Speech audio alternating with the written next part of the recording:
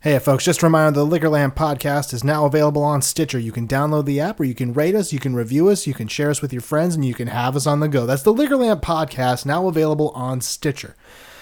All right, let's do this, I guess. Really need this to work. It's time for the Liquorland podcast with JoJo Lewis. Hey folks, welcome to the Liquorland Podcast with JoJo Lewis. I'm JoJo Lewis. That means you are now listening to the Liquorland Podcast. I'm glad you downloaded it. I'm glad you're listening to it on Stitcher. I'm glad you're listening to it on iTunes. I'm glad you got it at the liquorlamp.blogspot.com where I post all this stuff all the time. I'm glad you're here. I'm sorry I missed last Friday. I'm a piece of shit. Here's why I missed it, and it may be embarrassing. No, it is embarrassing. I have a PlayStation. That's really the reason. I have a PlayStation 4, and I'm one of these kinds of people where if there's something that I enjoy doing, I tend to do it in like a crazy sort of way where it's my whole life. Like every aspect of me is a part of it. And I get like this sometimes. I'm obsessive, whether it's video games, like a certain game I want to play, or it's a TV show. Like I'll just sit and I'll just watch episode after episode after episode until my eyes bolt out of my skull because it's all I am, or it's a certain podcast, or it's a certain, like I'll sit with a whole bowl, like a whole carton of ice cream, and I'll just eat all of it. I'll buy a whole thing of Breyers mint chocolate chip ice cream. It's like $4 half gallon. Terrible for you. Eat the whole thing. Here's something. I don't know if this is related, but I have a large problem with if I eat something out of its container, I'm eating all of it. Like there's no part of that that's going back in the fridge for safekeeping. All of it's being eaten. Like if I get like a butter, not butter, that's ridiculous. But if I'm eating Ben and Jerry's ice cream, the little pint-sized ice creams, I'm eating all of it. Like there's no part of that is going back in the freezer because that's the kind of person I am. I get obsessed, and I am an obsessive kind of person. And it happened. A game came out last Monday, The Witcher 3. Which, if you're someone who knows me personally, you're probably somebody who knows how much I like video games, which means, yeah, you've probably played a little bit of The Witcher 3 too. You could probably understand it. But even if not, that doesn't excuse my behavior. I should have gotten the podcast done, and I didn't, and I'm sorry about that. And it probably won't happen again. Maybe, I don't know. It might happen again. In the meantime, that's neither here nor there. I am an obsessive person. I have, here's the thing about being obsessive. It tends to make you discover things about yourself that in some ways you probably wouldn't have discovered if you weren't focused on it all the time. And this is something that I've been, wrestling with this week. I haven't been writing many new jokes lately. A lot of people, I get praise for that a lot. It's actually something that people typically say to me. They're like, oh, JoJo, you're always coming up with new material and it's all relatively positive and good. And I understand when people mean by that. But the reality is for the past couple of months, really, I haven't been coming up with new jokes in the way that I did, previous. And the way I did when people probably started taking note that JoJo writes a lot of jokes. And the reason for that was I was kind of just trying to see if I could keep myself focused on one set of material for a long time. And that was my focus for pretty much 6 months now. But the problem with that for me is I get really bored really quickly of the things that I say, especially when I have to say them night after night after night, which even though I'm an open micer, I go to pretty much every open mic I can find. That's still a thing that I do. I will say the same jokes like a couple days in a row. And after that, I can't fucking take it anymore. I gotta do something different.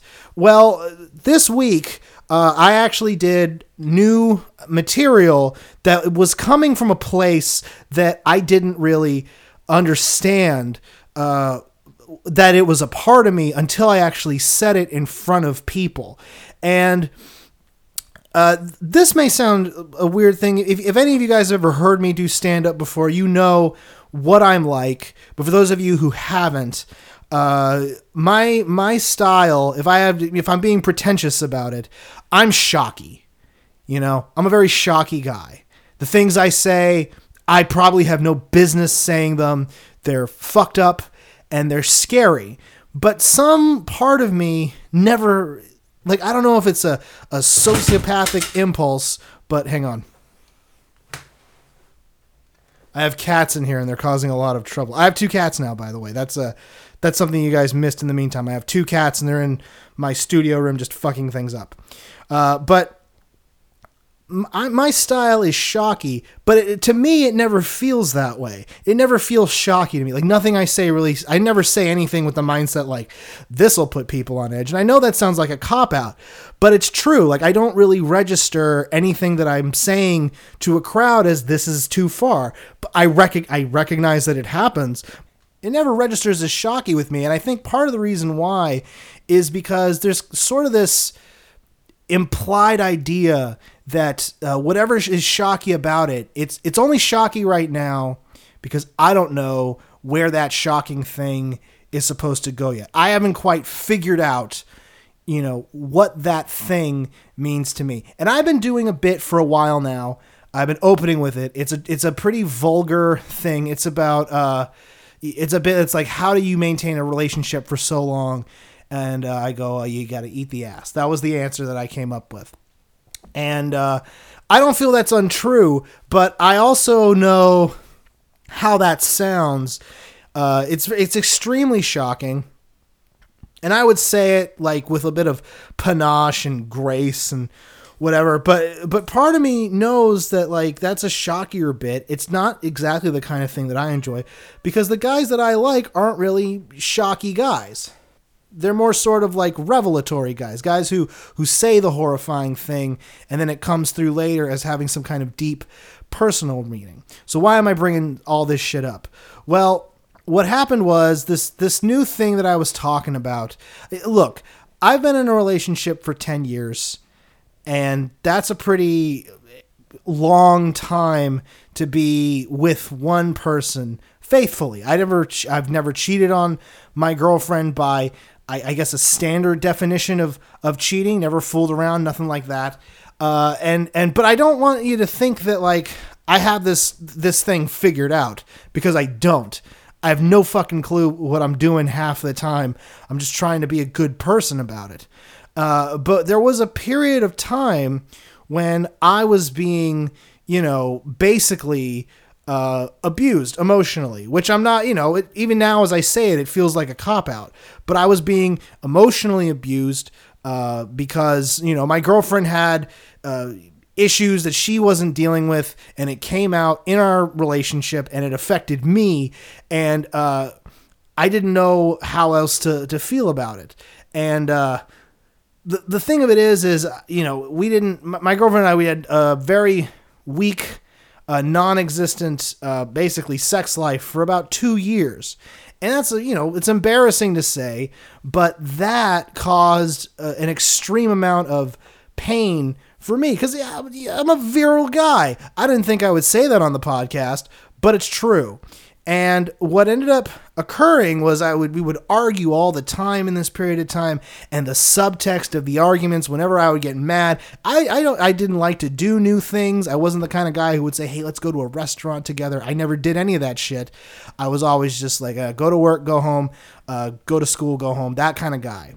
And I would never want to do anything fun. And whenever she asked why, I couldn't be honest about it. And she would notice that. She's like, why aren't you ever being honest? And the subtext of every part of our argument was, because you never want to fuck me. And that is an embarrassing thing to admit. It feels juvenile, but it was true.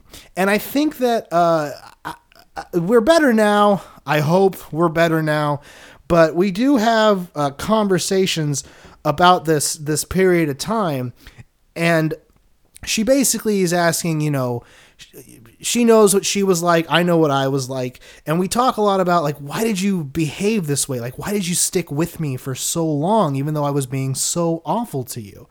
Well, the answer, I think, really is if you're in an abusive relationship, physical, emotional, I don't care what it is, if it's abusive, the reason that you stay in it is not because the person is a great person or it's because you think you can fix them. I think it's because you have learned to cope. And I think that we don't talk enough about people who have learned to cope as a symptomatic issue of being in an abusive relationship. Because I have friends, good friends, who I know are not in good relationships. They're in shit relationships, and it's not my place to say anything to them. And I know that sounds like I'm trying to pass the buck onto them for their lot in life, but it really isn't my place to say, hey, your relationship is bad and it's kind of your fault. But the reason why I think coping is the reason people stay is if you're being treated poorly, if you don't get out right away, if you don't just bail at the first sign, which a lot of people say I think you shouldn't do in a relationship, you shouldn't bail out the first time it's bad. What'll happen is you'll start building up like scar tissue. Like you'll start getting used to the way that this feels, and then it'll start feeling dead to you, and it wouldn't even feel like abuse anymore. Well, that I think is what keeps a lot of people in bad relationships, is they've just learned how to cope with the stress and the pain. And this is also another thing, maybe this is me being too manic to stay focused, but when you understand that you don't really have a good idea about what your relationship is like, if you've learned to cope and have built up all that scar tissue, that's kind of when you're supposed to have friends. That's the importance of having people outside your life who can have a perspective on it that is something unique and different. Now, when I was with my girlfriend, I want you to know that the bundle of fear and inability to talk to people, this is pre-podcast days, so I had no idea how to have conversations. During this period of time, I really didn't have a buddy I could go to and be like, hey, is this fucked up that this has happened? Because I didn't have that. So I think if I had a friend at that point, would I still be with my girlfriend? I don't know. I probably wouldn't. If they were telling me, look, you're in a very abusive relationship, she's treating you very poorly, and it's making you feel bad, and it's making you upset and hard to be around, then that would probably be the end of that. But I didn't have any perspective on it. I didn't even know how to talk about it, really. And I didn't recognize that it was a problem because I had built up all of this coping scar tissue around my brain, just like a rugby helmet made of broken hearts and dreams, just around who I am. And I've been thinking a lot about that. The bit that I've been working on lately is, in my mind, a little shocky, but it is connected to that, the eat the ass thing. And if you want to find out why, you should probably come to an open mic. I do them pretty much every night. You can find where all the open mics are at satcomedyscene.com. And, I don't think I ever would have figured it out if I hadn't started doing the podcast and if I haven't started understanding perspectives, what a perspective from another person on a life can really do for you. And so I guess I'm saying that, I owe this to my guests, that I have this level of meta awareness about, what my own life is like and what, more importantly, being abused is like. God damn, that was a lot of bullshit all at once. Jesus, can I just get to the fucking point? Oh, man. Well, you know what, guys? I think it is about time to start the interview. This is enough of me prattling. You didn't get me last week, so I feel okay overloading you on some personal revelation that I figured out in the meantime. Today on the show, I'm talking to a very great comedian. He makes me laugh all the time. A very low-key guy, Phillip Stermer, who I think a lot of comics know. Regular people probably don't know him, and I think comics who know of him probably don't know anything about him. And we really try to I think, get to the bottom of who Phillip Stermer is. So listen up, guys. This was a really cool talk, and I know this sounds weird, surprisingly interesting. I'm not trying to say that to be a dick, but I think a lot of you are going to agree. You didn't know this much about P. Sterms, and you probably never would if it wasn't for this podcast. So stay tuned, guys. Here's my talk with Phillip Stermer. Check it out.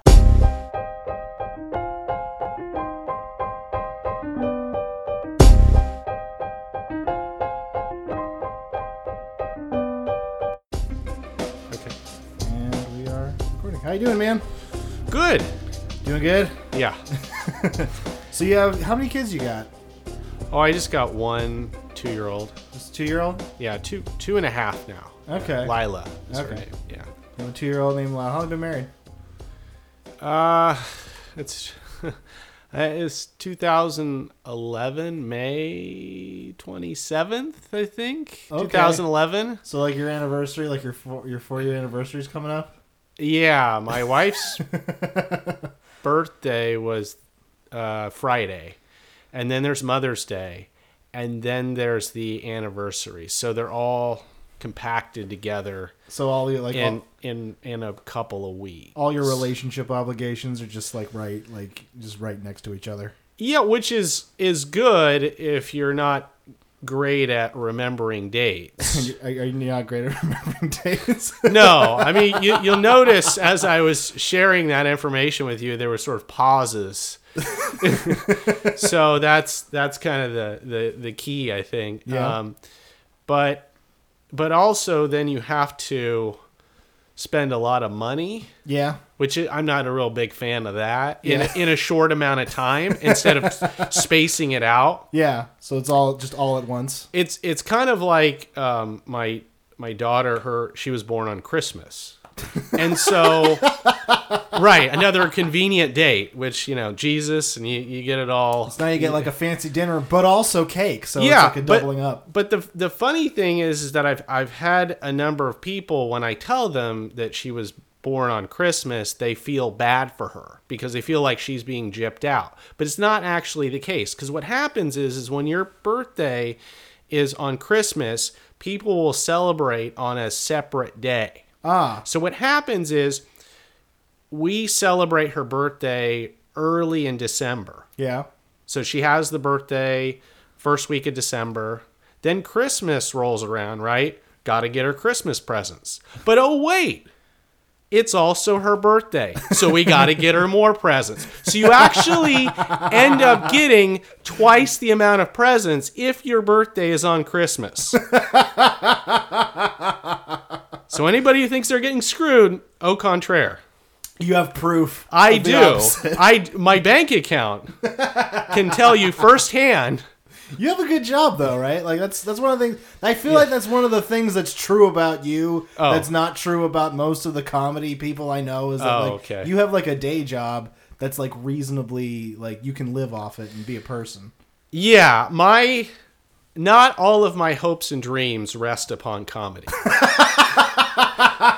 That sounds nice. So, yeah, I work for Child Protective Services in Yolo County. Yeah. And I've been doing that for July. It'll be 7 years. Wow. Okay. So for me, comedy is something I want to continue to grow at. I want to get better at, but it's not my full-time job. And for me, that's just a little bit too scary.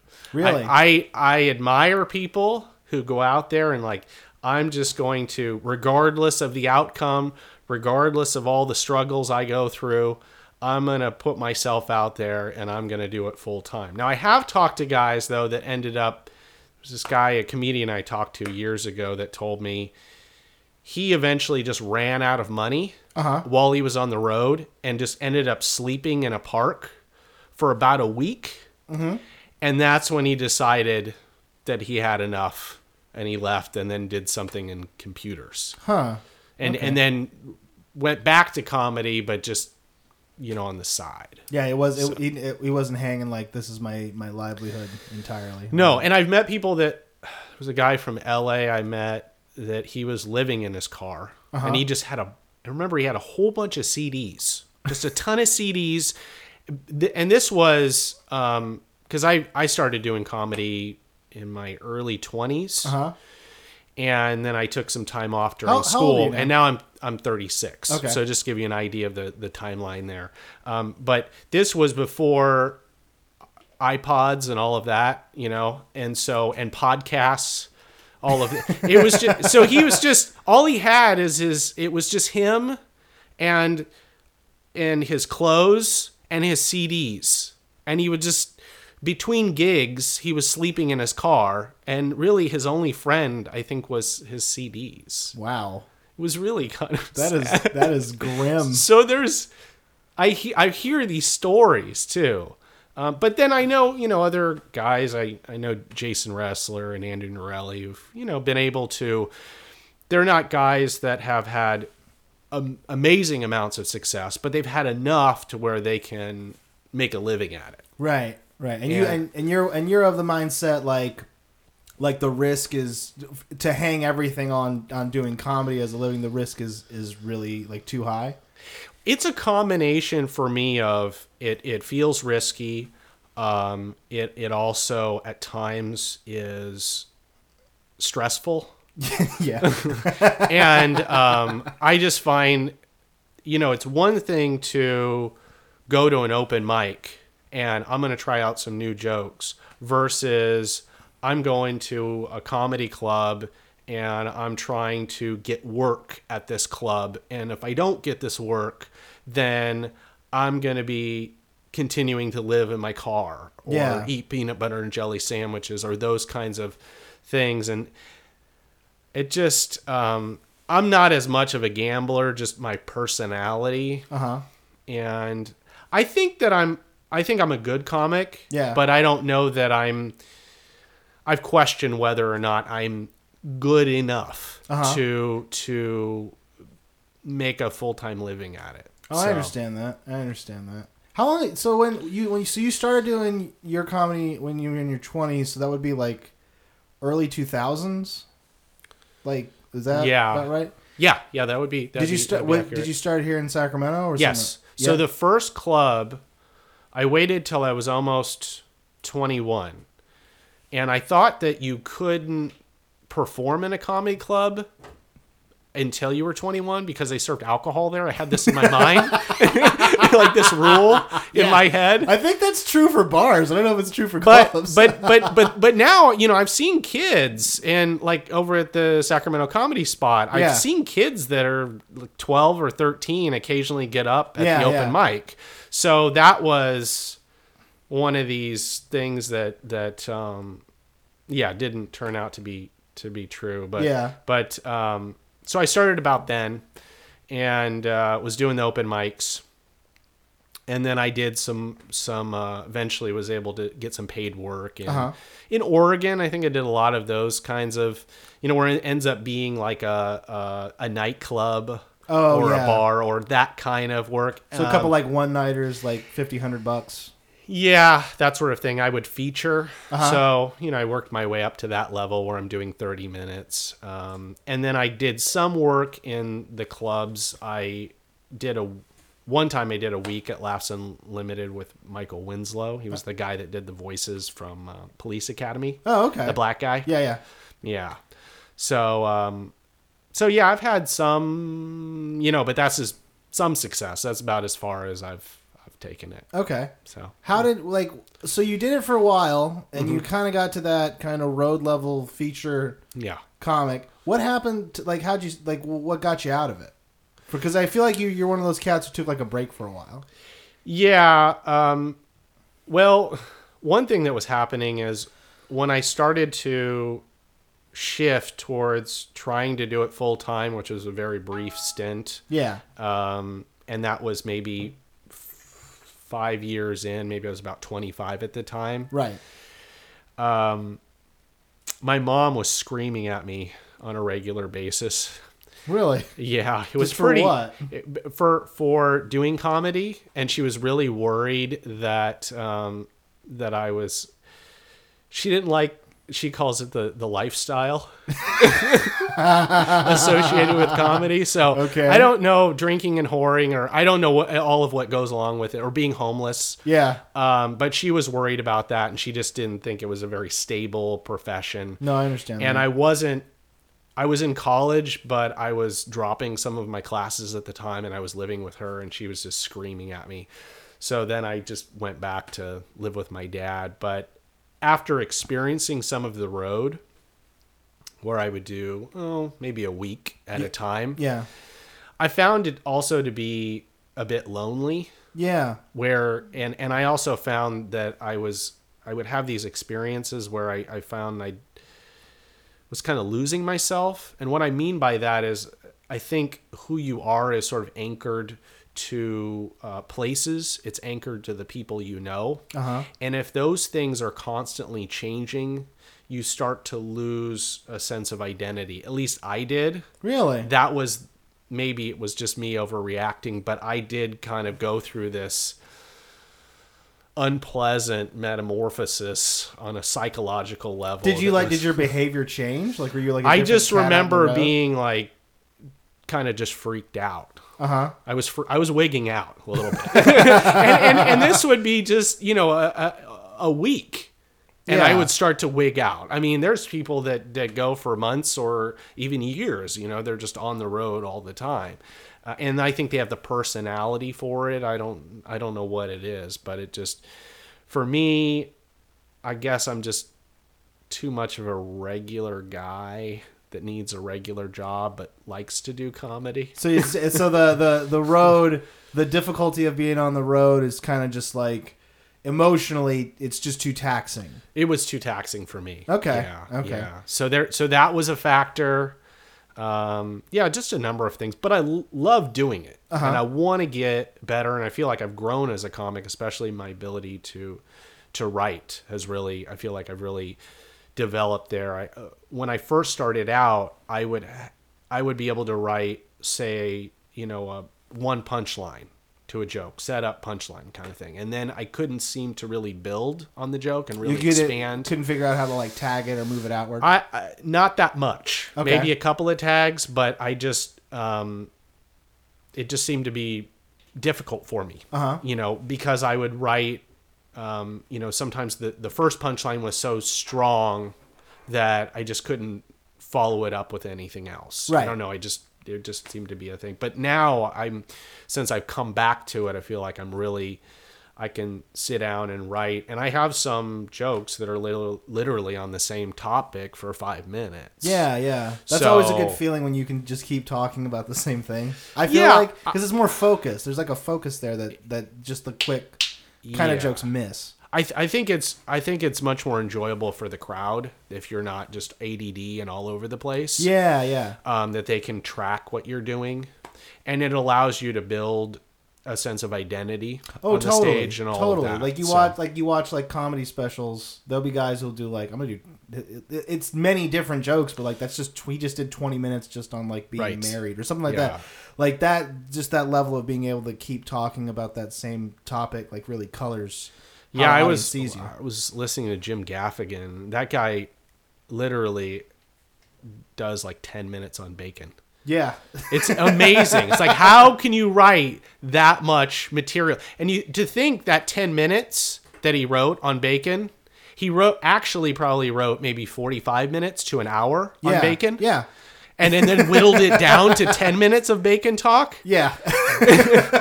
That's a way to think about it. Yeah. It really, I mean, that's a lot of bacon talk. Yeah, so he was just all the time. Yeah. His whole life for a while was just thinking about. Even if you're a farmer and you've got livestock, I don't feel like even then you could carry on a conversation that long about bacon. But he managed. It's impressive. Yeah, there is a level of like that's kind of impressive, like just the meditative like focus it takes. Yeah. To be able to handle material for that long. Well, here's a thing I'm curious about is okay, when did you start like coming back out like relatively like you come out like once a week about it seems like once a week? So my goal right now is I'm just trying to get out once a week and just either new jokes or trying to perfect old ones and I've done a few shows where I'm opening doing 10-15 minutes that sort of thing. Right. So that's kind of where I'm at right now. And when did you start on that being the kind of pattern that you wanted to work at, like just come out once a week? Well, I think it's just been, this is what I've been able to commit to. Okay. I have a full-time job. I have a 2-year-old. I have other things that I do. I'm into mountain biking and, so combination of all of that. Okay. Okay. I find that, I can commit to this one day. 'Cause it's hard sometimes for me, at least on the weekdays, to come out, when I got to get up at 6:30 in the morning. And if you do a later show, an open mic or something, you don't get up, say you're the last person to get up. Totally, that means you're out of the building at 10 or so. And then I get home, and then just sort of winding down, especially after performing, I find that I get, a bit amped up. I can't just go nighty night once I get home. So the consequence basically is I don't get much sleep. So I'm trying to this is what I can commit to. Do you record your sets? Absolutely. Do you listen to them on the ride home? Sometimes, but what I will do is I write everything down. Yeah. And I've heard of comics not doing that, which is insanity to me, and I've heard of comics losing a lot of material. Oh yeah. Because they're not recording every single joke that I do. As I'm working it out, I will write it down on the computer, and then I have like all these different kinds of I have like 2 or 3 different acts that I've created. Yeah. So I have an act where it's more urban centered. You know what I'm talking about? Yeah, I do jokes about trying to be a rapper. Yeah.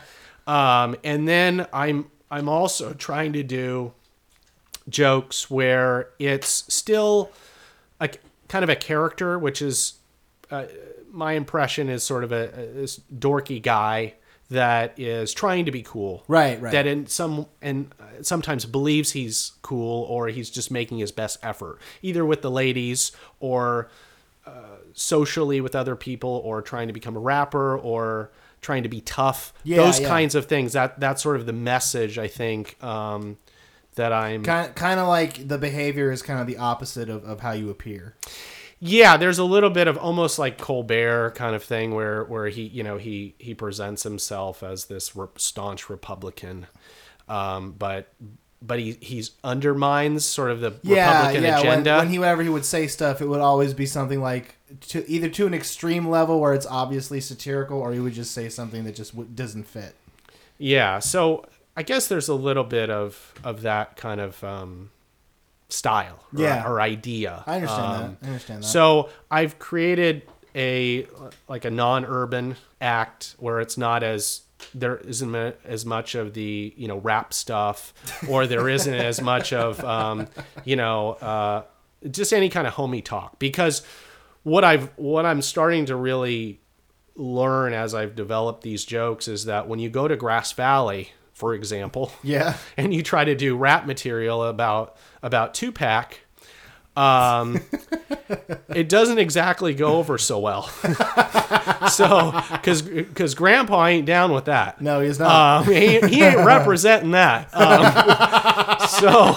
So now I'm creating based on the audience that I'm performing for. When I had we had Lila a couple of years ago, and I came back after having a bit of a hiatus. I started writing all this dad material about being a dad. And then I switched back to my old character that I had created years ago. The rapper. The rapper. I sometimes call him the ultimate white guy, because I do a joke about that. Like a nickname. Yeah, that's sort of the title, and I've kind of advertised it that way, but I don't always get introduced. But the ultimate white guy would be my... The idea of it? Yeah. So you have this dad... Okay, well, here's a question, man. Like, because the one thing I notice about the rap material, and maybe this is... I don't know you well enough, but it seems like that material is almost exclusively something that you're trying to produce that's outside of your experience. You know what I mean? Like, it seems like this is it's funny, but also at some level I'm like, there's no, like, this is something that's fabricated specifically to be funny. This doesn't feel like it's mining too much about who you are. No, there's I mean, outside of, like, kind of like an awareness of, like, I know what I'm like. Sure. So you've produced all this material that's kind of really outside that, but it doesn't seem to draw too much on, like. You think my personal experiences? Yeah. You know what I mean? Yeah, I do. Underneath all of it, to me, what the ultimate white guy represents. I want to call him peace terms. Peace terms. Whatever you want to call them, that's fine. I can be flexible on. And peace terms is down with that. Yeah. But underneath all of it, to me, what it comes down to is social acceptance. Right. And I think, especially as a kid, I'm an only child. Uh-huh. And so is my daughter. And she's already shy. Oh, and okay. I was that way as a kid. Up until maybe high school, I started to get a little bit more comfortable. I went to this Christian school, and it was smaller and not a lot of students there, so I was a bit more comfortable. But a lot of times I was really shy and socially awkward as a child. Right. And so I think that's where it kind of comes from, is this idea of trying to fit in, of trying to be accepted by others, but really failing at it. So it's kind of like the material that you're producing is like, this is an exaggerated version of what I think people would have liked. Right, exactly. That's very much what the character is. Like I do a joke about, I have a friend at Big O Tires. Yeah. Rick, you maybe heard that joke. I've heard that one. And how we've got this bromance going on, but really the only reason why Rick likes me is because I keep buying all these truck tires. But I'm trying to earn his love. I'm trying to earn his respect and his friendship and all of that. And that's what kind of gets communicated in the joke. And the only way I know how to do that is financially. Right. By giving him money. Right. And so I don't have, just cat out of the bag, I don't have a buddy at Big O Tires named Rick either. So I know mine's blown. I would have pegged you for a guy who knew Rick. Right. Of course. Rick has got to be real. The rap, not so much, but Rick, definitely. Yeah. So I think that's the idea. That's what I'm doing. But it is definitely this alter ego. It's not based in reality, but it is based in some truth in my life. Okay. So you have the acts that are kind of like the character based things, and you have an act that's not like that, where it's more like the dad stuff. Okay. Where I do jokes. Like one of the jokes I have is I just became a parent. It was the worst financial decision of my life, or something like that. I forget how the joke goes, but it's more. In some ways, maybe it is a little bit more related to who I am now, because I'm a frugal guy. Yeah. So when I start making any jokes about money, that's definitely based in reality, and also the inconvenience and the difficulty of being a parent and the burden of being a parent. That's very much, I would say, based in reality. But the reason why I do the character versus that is I feel like the character for me is more of an original contribution to comedy. And what I'm trying to do is I'm trying to create something that I believe is somewhat original, that is that the crowd will like, but also I have pride in creating. And and the other stuff, although it feels authentic and truthful, it doesn't feel as original. Is there that's interesting to me, because the typically the mindset is it's like the things that you try to make specifically because this is a funny thing. Those are the things that tend to be like kind of the most the hackiest things. But then you're what I'm hearing you say is you're going like the stuff that you feel is actually closer to who you are that stuff is the stuff that you feel like I can't take as much pride in this because it seems like it's old ground. Is that kind of the sense I'm getting? Like, because you said the word you used specifically was contribution. So do you feel like your dad experiences are such that you don't know how to, or they're just not the kind of experiences you feel you can translate to comedy in a way that's, I guess, sort of like newer or seems fresh? I guess for me the character is something that between the two, I believe is more original. Like it's more artful. Yeah, and I also think the way that I view it is like somebody writing a screenplay. Right. So you can create this fake world and these fake characters.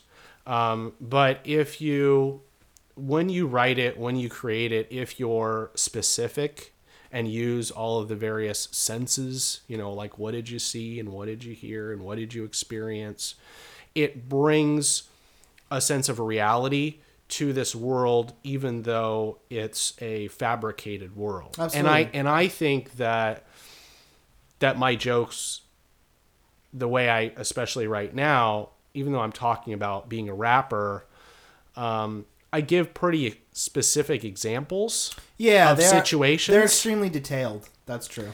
And then for me, that gives it a sense of reality. Okay. It gives it a sense of reality.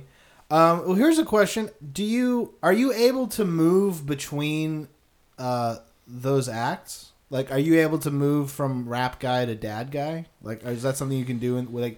Let's say like you had a set where it's 20 minutes. Could you do 10 minutes just as P Sterms and then 10 minutes as Papa Sterms or whatever? So I don't believe that these two should be mixed. Really? No. Okay. I think that there are things. So the character in my mind, the ultimate white guy, P Sterms, whatever you want to call him, he doesn't have children. Okay. He's not married, and he struggles socially. And that's a big part of his identity. And if you weave in there, I'm a dad, and I'm married, and all of these other things, I think that it negates the character or negates what I'm trying to create. So I don't mix the two. Right. Yeah, I always keep them separate, and I just kind of stopped doing the dad stuff. But maybe when I get a little bit older, maybe that's what'll feel right. At some point, a friend of mine, Kevin Young, he's a comic. I don't know if you know him. I think I've encountered him once or twice. He was telling me, you also, when you're writing, it has to be age appropriate. Okay. So I used to do a joke where I would talk about I finally got laid. Yeah. And, at a certain point when you're 36, you can't really continue about talking about how you just finally got laid. Yeah. And also I think the rap joke, too, has a timeline on it where it's like there's a certain point when, if you're barking at 40 or 50, do you really want to become a rapper? So, and that'll be when the dad material suits you more. Maybe that's when it'll sprout up, but I don't know. It's just something I created from the beginning and want to see it through. Oh, okay. So, the character P Stermer. P Sterms. Okay. P Sterms. Oh yeah. I gotta get it right. Yeah. Eventually we'll figure it out. We'll figure it out. Well, okay. So it's interesting to me that I have trouble imagining like sets of jokes that can't blend, like there's something about that bothers me somehow. I think it's, what I think it is? I think it's that when I imagine a set of jokes, I imagine like any joke that you write, the unifying factor in it is you. Like the unifying thing that like every bit that you have, that you write is like, well, that's all coming from you somewhere. Yeah. So there should, like, you actually feel that they can't blend. I do, and I've had experiences where I've written jokes that I think negate each other. Interesting. I because the jokes that I have sometimes will talk about, being socially inadequate. Right. So that's a big theme. But if the next joke that I have is where I'm, slapping bitches around and giving dudes high fives in the bar because I'm just one of the dudes, that's going to be confusing. Yeah, it's going to be kind of confusing. So I for me and the way that I write, yeah, and how I have certain themes that come out, I've had experiences where jokes negate each other. That's not true for every comic. I think some people, the way they write, they probably don't run into those problems, but I definitely have had. You've had experiences like on stage, like what actually... Yeah, and I realized afterwards, like, okay, this first joke worked, but then this other joke didn't work, and I listened back to my performance and listened to the message that is being conveyed in that first joke, and how it is then negating what that second joke is about. Okay. I've had those experiences. So it's kind of like... It's kind of like you have, like, your acts have like they have a point of view and like a frames of reference that can't correlate, like they're legitimate, like, different characters. Yes, I think that the humor is dependent upon the character having certain qualities and certain experiences and building a certain context around that. So like the character has to have limited. like a level of purity to it. Yeah. I mean, just like a movie, right? Where if you have I guess a dorky guy that's is never good with the ladies, but then the next scene is he's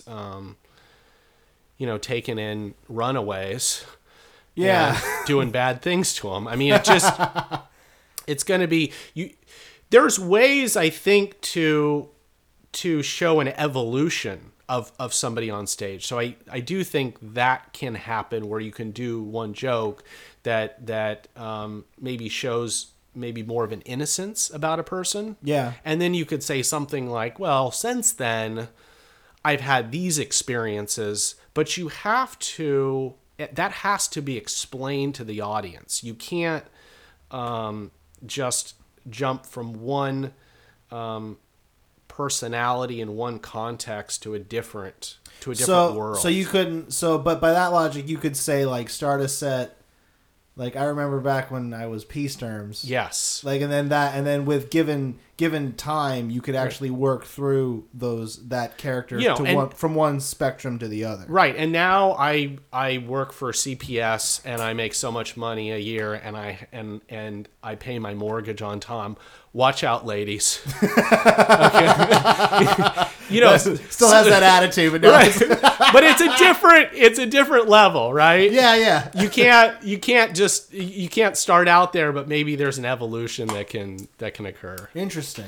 So, I could see you doing like a show where you were just like you would just have costume changes or something. Like you would go backstage and you put on a pair of sunglasses. Yeah, Brian Crawl, yeah, with an R, from the Sacramento Comedy Spot, the owner. He had talked to me a little bit about doing that, and I wish I could remember the comic's name, but he's had some acts perform that do comedy, but they even have certain apparel, certain costume that they wear that even heightens it that much more and brings a sense of reality to that character now that you're creating on stage. And maybe that would be ideal for me, since I'm there's definitely comics probably like yourself, which is maybe more about your personal experiences. Yeah, I'm of this particular.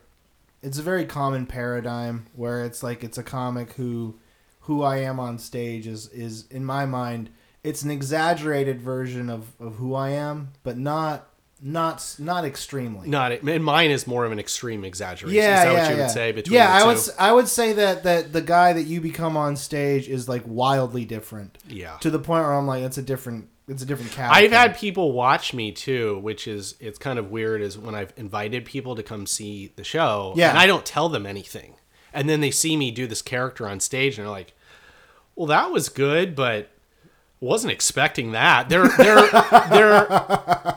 They're entertained and they're baffled at the same time. It's sort of that's kind of their reaction to the show. Versus the other thing is when I'm performing, it's generally for people that don't know me. So they don't have any point of reference to say, well, that's not like Phillip at all. Yeah. There's like, oh, this guy is he's just out there. Odd. Okay.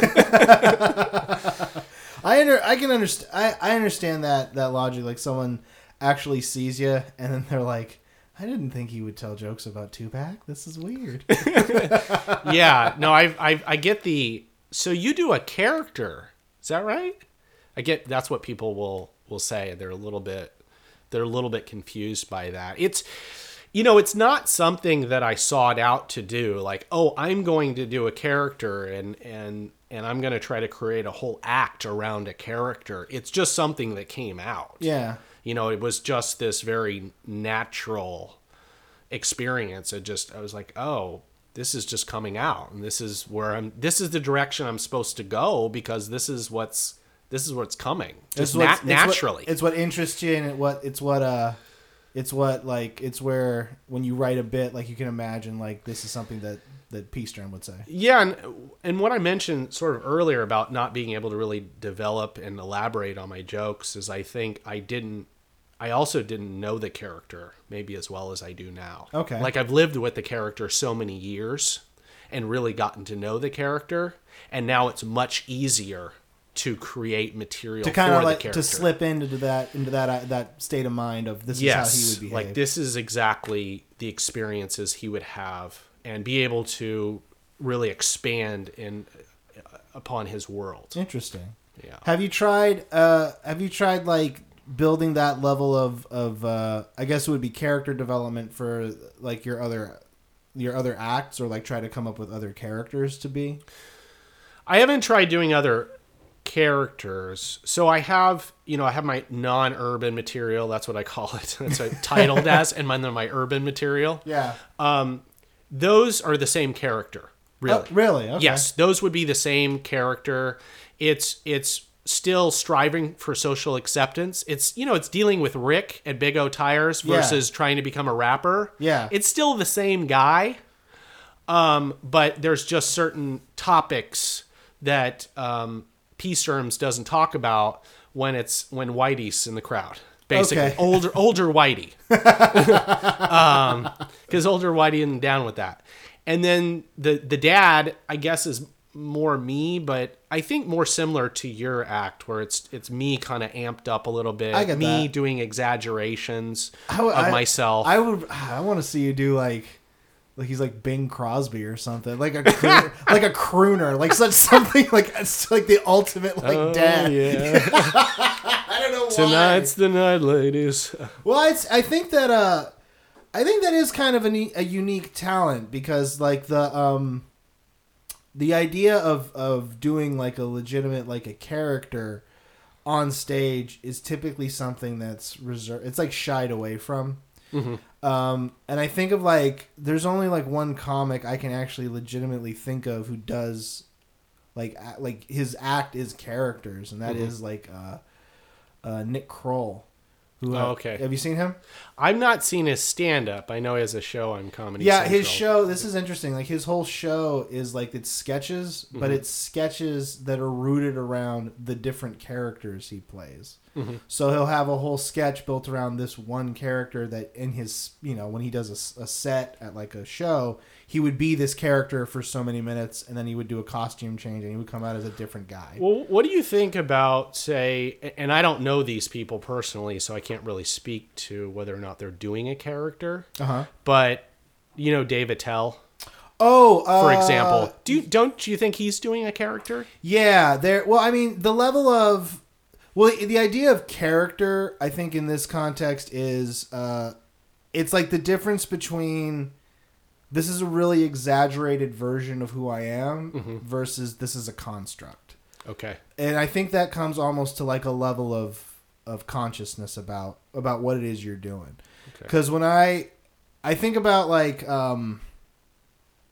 there are some guys who like we can even see like in the local scene who it's like who they are on stage and who they are off stage is actually not wildly different. Mm-hmm. Like it's like I'm thinking of like Idris.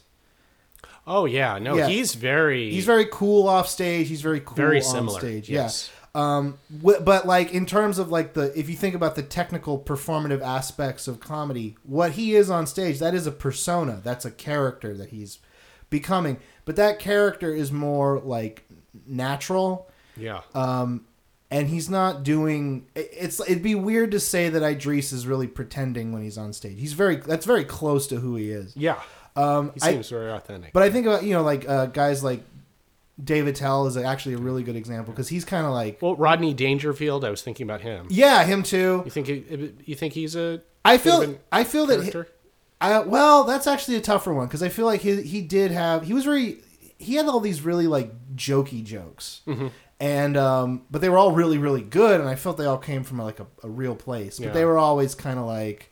Ugh, like, but it felt like there was a catch line of "I get no respect, respect at all." That seemed like a character. Yeah, that seemed like a character or like an aspect of the onstage persona guy mm-hmm. that's really like, unique. But then you see someone, I think it would be like Steve Martin, mm-hmm. who was like, he would do like the was it the worst? Like this is a joke, and he's gonna pull out the rubber chicken or whatever, okay. And like that is like no, that's a construct. Like he made that specifically. Mm-hmm.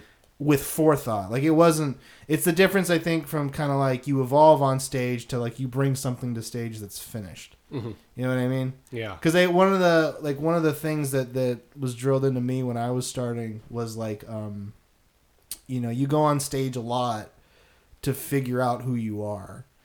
But if you actually have like a character in mind, you don't go on stage to figure out who you are really. You go on stage to figure out how to make this character work, which is kind of like different. Yeah. Because you have an idea of what that person is supposed to be like beforehand. Yes. I went on stage, no idea who I guess I would say I went on stage with no idea who I was.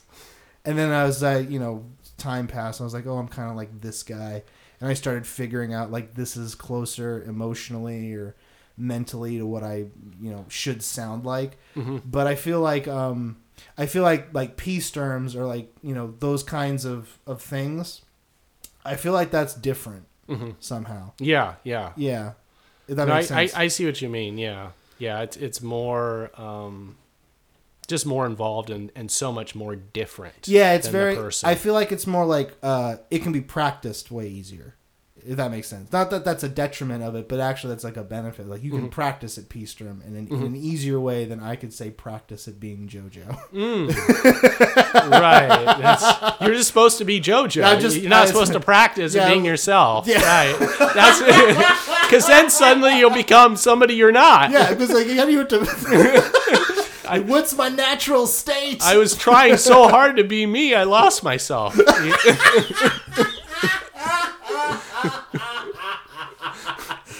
Oh, that is brilliant.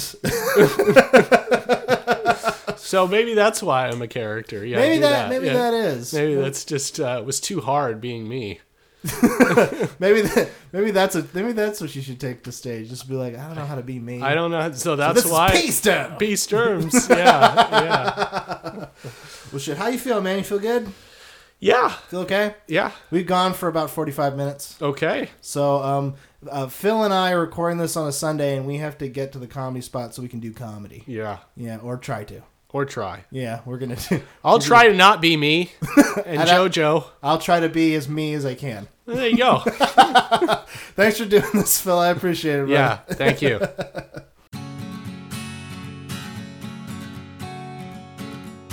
Hey guys, that's been the show.